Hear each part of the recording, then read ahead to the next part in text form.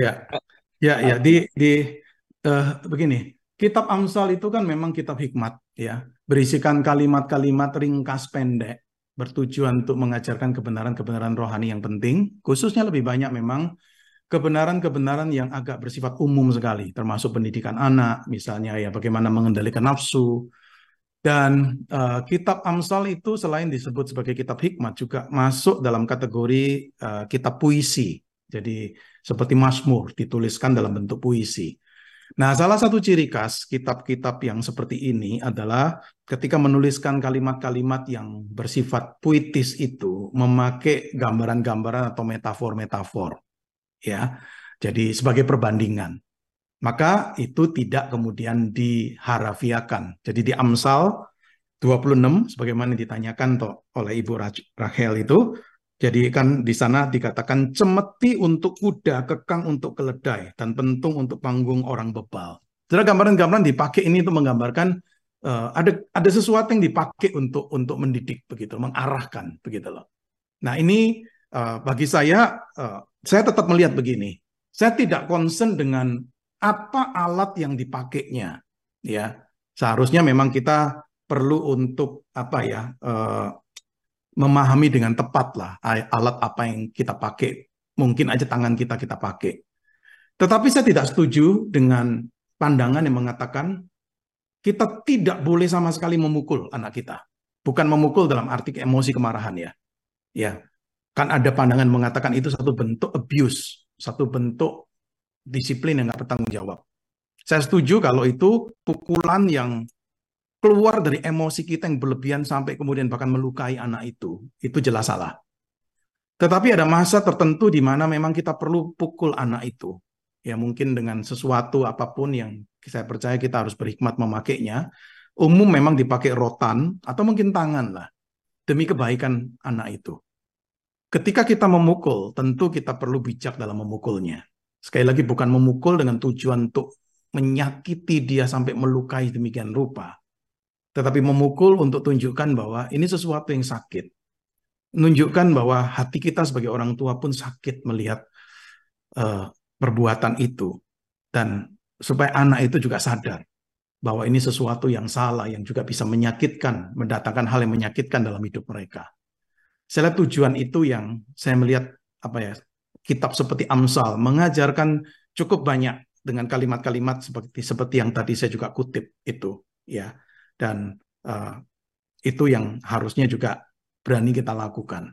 Sekali lagi tentu perlu ada kontrol disiplin dari kita sendiri di dalam melakukan pendisiplinan model itu, ya. Dan situasinya pun juga harus tepat. Tidak semua bentuk disiplin harus memakai pukulan atau rotan.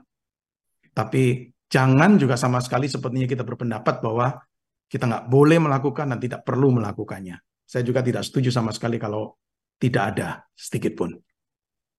Itu jawaban saya, Pak. Terima kasih Pak Adri. Ini ada satu pertanyaan lagi di chat room. Bagaimana menumbuhkan kepekaan untuk membedakan antara didikan atau disiplin dari Tuhan dan pencobaan dari kedagingan diri kita sendiri? Ini Iya. dari Ibu Tihastuti. Silakan Pak. Oke, saya coba jawab begini ya. Pertanyaan ini sebenarnya nggak dibilang sangat jelas sekali juga nggak gitu loh. Karena memang disiplin dan pencobaan beda, begitu ya. Disiplin dan pencobaan itu beda. Jadi kita pastilah menghadapi pencobaan. Karena kita ini orang berdosa yang belum sempurna. Sekalipun betul dosa kita udah diampuni, ya kuasa dosa itu sudah dipatahkan, tetapi kehadiran dosa masih ada di dalam hidup kita. Sehingga kita ini bisa tergoda untuk jatuh dalam pencobaan itu besar sekali kemungkinannya. Ya, maka juga doa Tuhan Yesus dalam doa Bapa kami itu meminta kita ini untuk supaya dihindarkan, dijauhkan dari pencobaan. Kita butuh betul-betul pertolongan Tuhan untuk kita bisa melawan pencobaan itu, begitu loh. Nah, yang tadi saya katakan, khususnya di dalam kategori yang pertama, disiplin itu bersifat korektif, itu adalah pada waktu kita ini sudah jatuh dalam pencobaan, sudah jatuh di dalam dosa karena kedagingan kita. Ya, Tuhan izinkan tuh sesuatu terjadi mengingatkan kita, apapun itu. Ya, pendisiplinan yang bersifat korektif itu bisa keras, tetapi juga bisa biasa-biasa. Ya, jadi saya tidak selalu mengatakan pendisiplinan yang bersifat korektif itu selalu pendisiplinan dalam bentuk yang keras, yang sepertinya langsung menghancurkan bisnis kita atau bagaimana.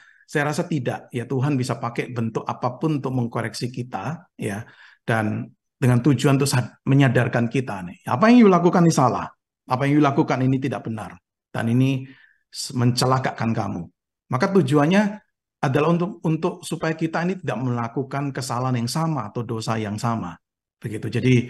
Uh, jadi ini dua hal yang berbeda sih. Saya tidak melihat pertanyaan ini cukup jelas sekali. Jadi didikan dari Tuhan, ya memang itu sesuatu yang untuk kebaikan. Kalau pencobaan ini kan sesuatu yang memang kita hadapi karena natur kita sebagai orang berdosa yang menghadapi godaan atau kita memiliki musuh baik dari dunia ini, dari setan maupun dari kedagingan kita sendiri. Ya, itu jawaban saya, Pak. Baik, terima kasih Pak Adri. Oke, selanjutnya Pak Yahya. Pak Yahya silakan Pak Yahya mute ya. Oke Pak, di saya mau unmute. tanya Silakan, Pak Pak. ya. Apakah disiplin of grace ini khusus ditujukan kepada umat pilihannya yang telah menerima special grace itu? Dan apa hubungannya disiplin of grace dengan special grace khusus untuk umat pilihannya, mengingat arti disiplin ada hubungannya dengan disciple of Christ seperti gereja MDC adalah singkatan dari making disciple of Christ, tetapi diterjemahkan secara mudah yaitu akibatnya mempunyai masa depan yang cerah. Itu pertanyaan Pak. Terima kasih Pak.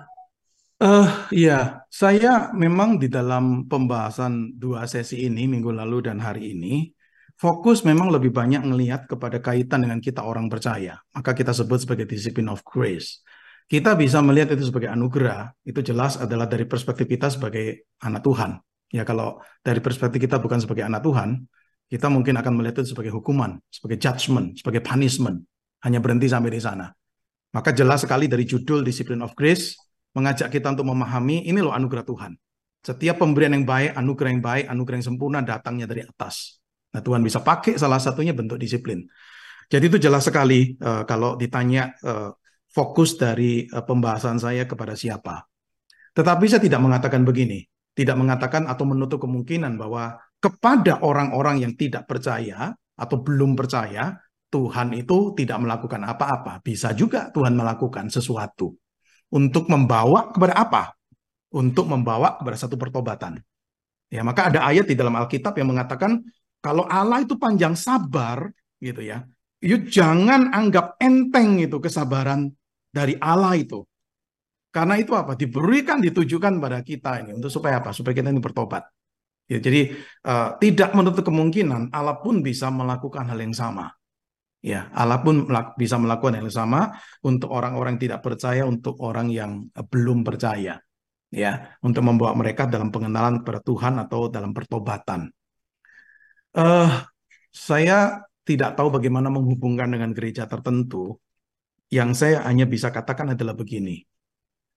Ketika kita bicara, tanda kutip istilah yang dipakai, masa depan cerah atau apapun lah ya, jangan konotasi kita itu selalu adalah masa depan yang penuh kelimpahan secara materi, selalu dipenuhi dengan kesuksesan dan sebagainya. Ya, artinya jangan konotasinya lebih ke arah sana, begitu loh. Kalau kita sih percaya masa depan kita cerah, karena satu waktu kita akan bertemu dengan Tuhan, kita bersama dalam kekekalan di langit dan bumi yang baru. Kita bisa mengatakan itu pun masa depan kita yang cerah, begitu loh. Nah, masa depan kita bersama Tuhan sebagai anak Tuhan dididik, ya. Saya percaya itu juga ada bagian di mana Tuhan itu memimpin kita untuk kita bisa menikmati masa depan yang baik, masa depan yang cerah. Ya, tapi sekali lagi jangan hanya dilihat dalam kaitan secara sempit, kaitan dengan keberhasilan materi, kesuksesan ataupun hal-hal yang kasat mata, yang menyenangkan, begitu. Bagi saya pembentukan karakter kita makin menyerupai Kristus itu pun bagian dari tanda kutip masa depan yang cerah, begitu ya. Saya pernah sampaikan dulu di salah satu sesi yang dulu pernah saya pimpin, Roma 8:28, Tuhan turut bekerja dalam segala sesuatu, mendatangkan kebaikan bagi orang yang mengasihi Dia. Saudara, kebaikannya itu apa? Jangan diartikan hanya hal-hal yang terkait dengan kenikmatan, keberhasilan, atau kesembuhan atau mujizat. Karena ayat 28, Roma 28 nggak boleh lepas dari Roma 8:29. Karena di Roma 8:29 itu menunjukkan siapa kita ini sebagai anak-anak Tuhan, yang kemudian Tuhan itu bentuk untuk kita makin menyerupai anaknya, makin menyerupai Kristus. Maka kebaikan yang utama dalam Roma 8:28, saya lebih tafsirkan itu di dalam kaitan dengan ayat 29-nya. Di mana kita itu dijadikan makin serupa dengan Kristus ini, ya, menjadi serupa dengan gambar anaknya. Itu kebaikan yang utama. Jadi seorang mungkin tetap aja miskin mungkin ya, artinya ekonominya nggak menjadi tiba-tiba kaya mendadak begitu, tetapi karakternya dibentuk menjadi semakin serupa Kristus.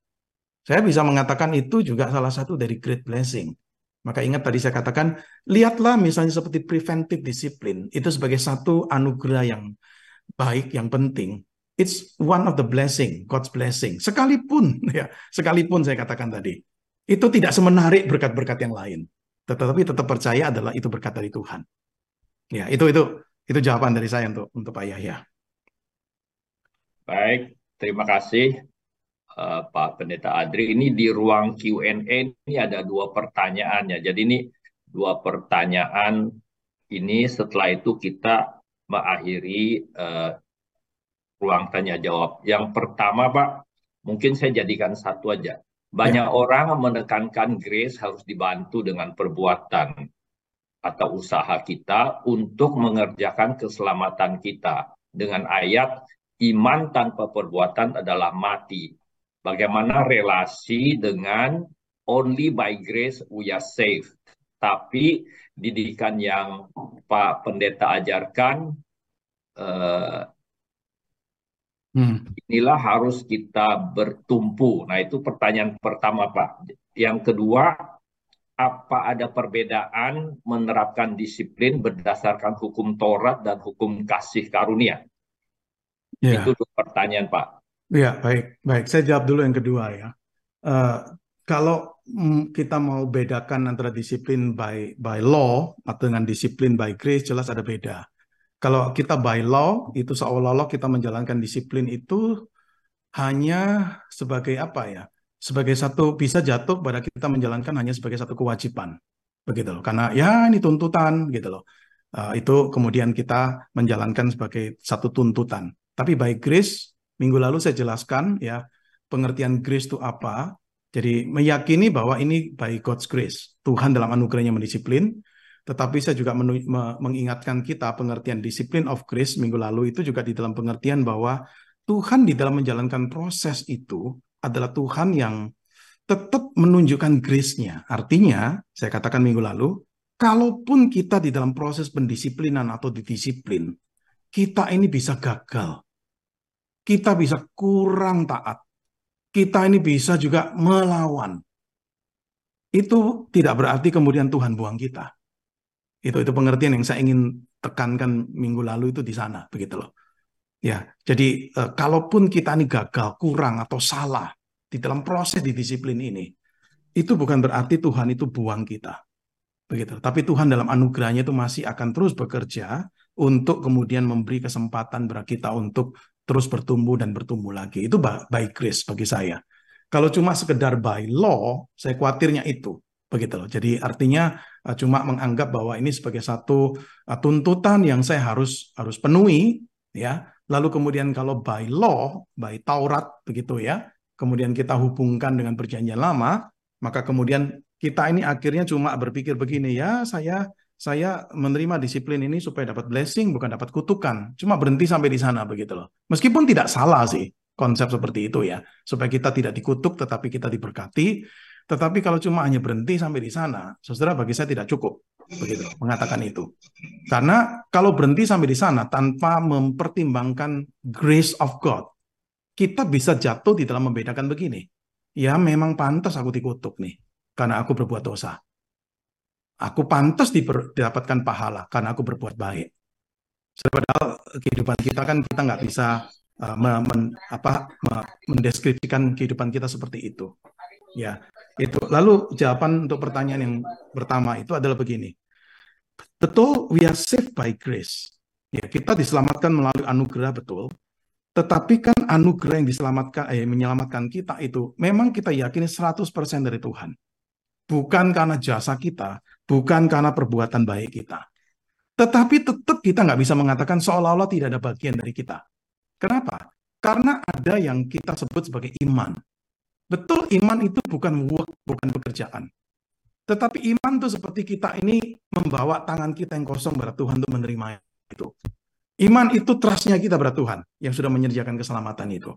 Jadi ada bagian dari kita yang kita lakukan, ya. Tapi itu sekali lagi bukan jasa kita, tetapi itu bagian di mana kita hanya bisa menengadah dengan tangan kosong untuk menerima berkat itu. Saudara, di dalam kaitan dengan ini, maka saya ingin juga mengatakan begini. Ketika kita bicara disiplin of grace, itu satu pihak kita yakin di balik semua ada anugerah Tuhan yang bekerja. Ya, tetapi Tuhan yang bekerja bukan Tuhan yang kemudian membiarkan kita seperti robot. Ya, membiarkan kita itu sepertinya pasif, totally pasif dan tidak berbuat apa-apa. Saya rasa itu bukan ajaran Alkitab. Ingat, Paulus itu terkenal dengan ajaran tentang anugerahnya yang dimana dia pernah berkata bahwa kita ini dia ada sebagaimana dia ada. I am what I am is by the grace of God. Jadi dia yakini bahwa dia ada sebagaimana dia ada itu betul-betul karena anugerah Tuhan. Begitu. Tapi dia mengatakan begini, dan anugerah itu nggak sia-sia. Aku bekerja lebih keras. Nah, itu bagiannya Paulus. Aku kerja keras, bukan kemudian anugerah ini, udahlah aku terima aja dan I do nothing. Saya nggak lakukan apa-apa. Tapi dia mempertanggungjawabkan dengan kerja keras. Tapi kemudian dia mengatakan begini, tetapi bukan aku, melainkan anugerah Allah yang menyertai aku. Dia mengatakan, kalaupun aku bisa kerja keras, itu juga bagian dari anugerah Tuhan. Nah, disinilah kita melihat ya, satu orang seringkali sebut sebagai satu misteri dalam Alkitab yang susah untuk sepenuhnya kita pahami dengan penjelasan rasio kita 100%. Tapi disinilah kita melihat memang ada bagiannya Tuhan, ada bagiannya kita. Menyatu nih. Tapi keduanya tidak bertentangan. Seolah-olah dengan kita ini ada tanggung jawab, lalu totally itu bukan by grace berarti. Saya rasa bukan seperti itu. Paulus berkata, aku bekerja lebih keras, tetapi itu kan anugerah Tuhan yang memampukan aku untuk bekerja lebih keras. Jadi dua bagian ini ada unsur dependence-nya, itu jelas, tetapi juga ada unsur responsibility-nya dari kita. Ya, di dalam menerima anugerah yang Tuhan berikan itu. Itu jawaban saya, Pak. Baik, ya, Pak Ishak. Terima kasih Pak.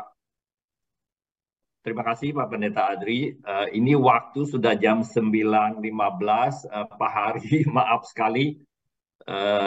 Kita akan akhiri sesi tanya jawabnya.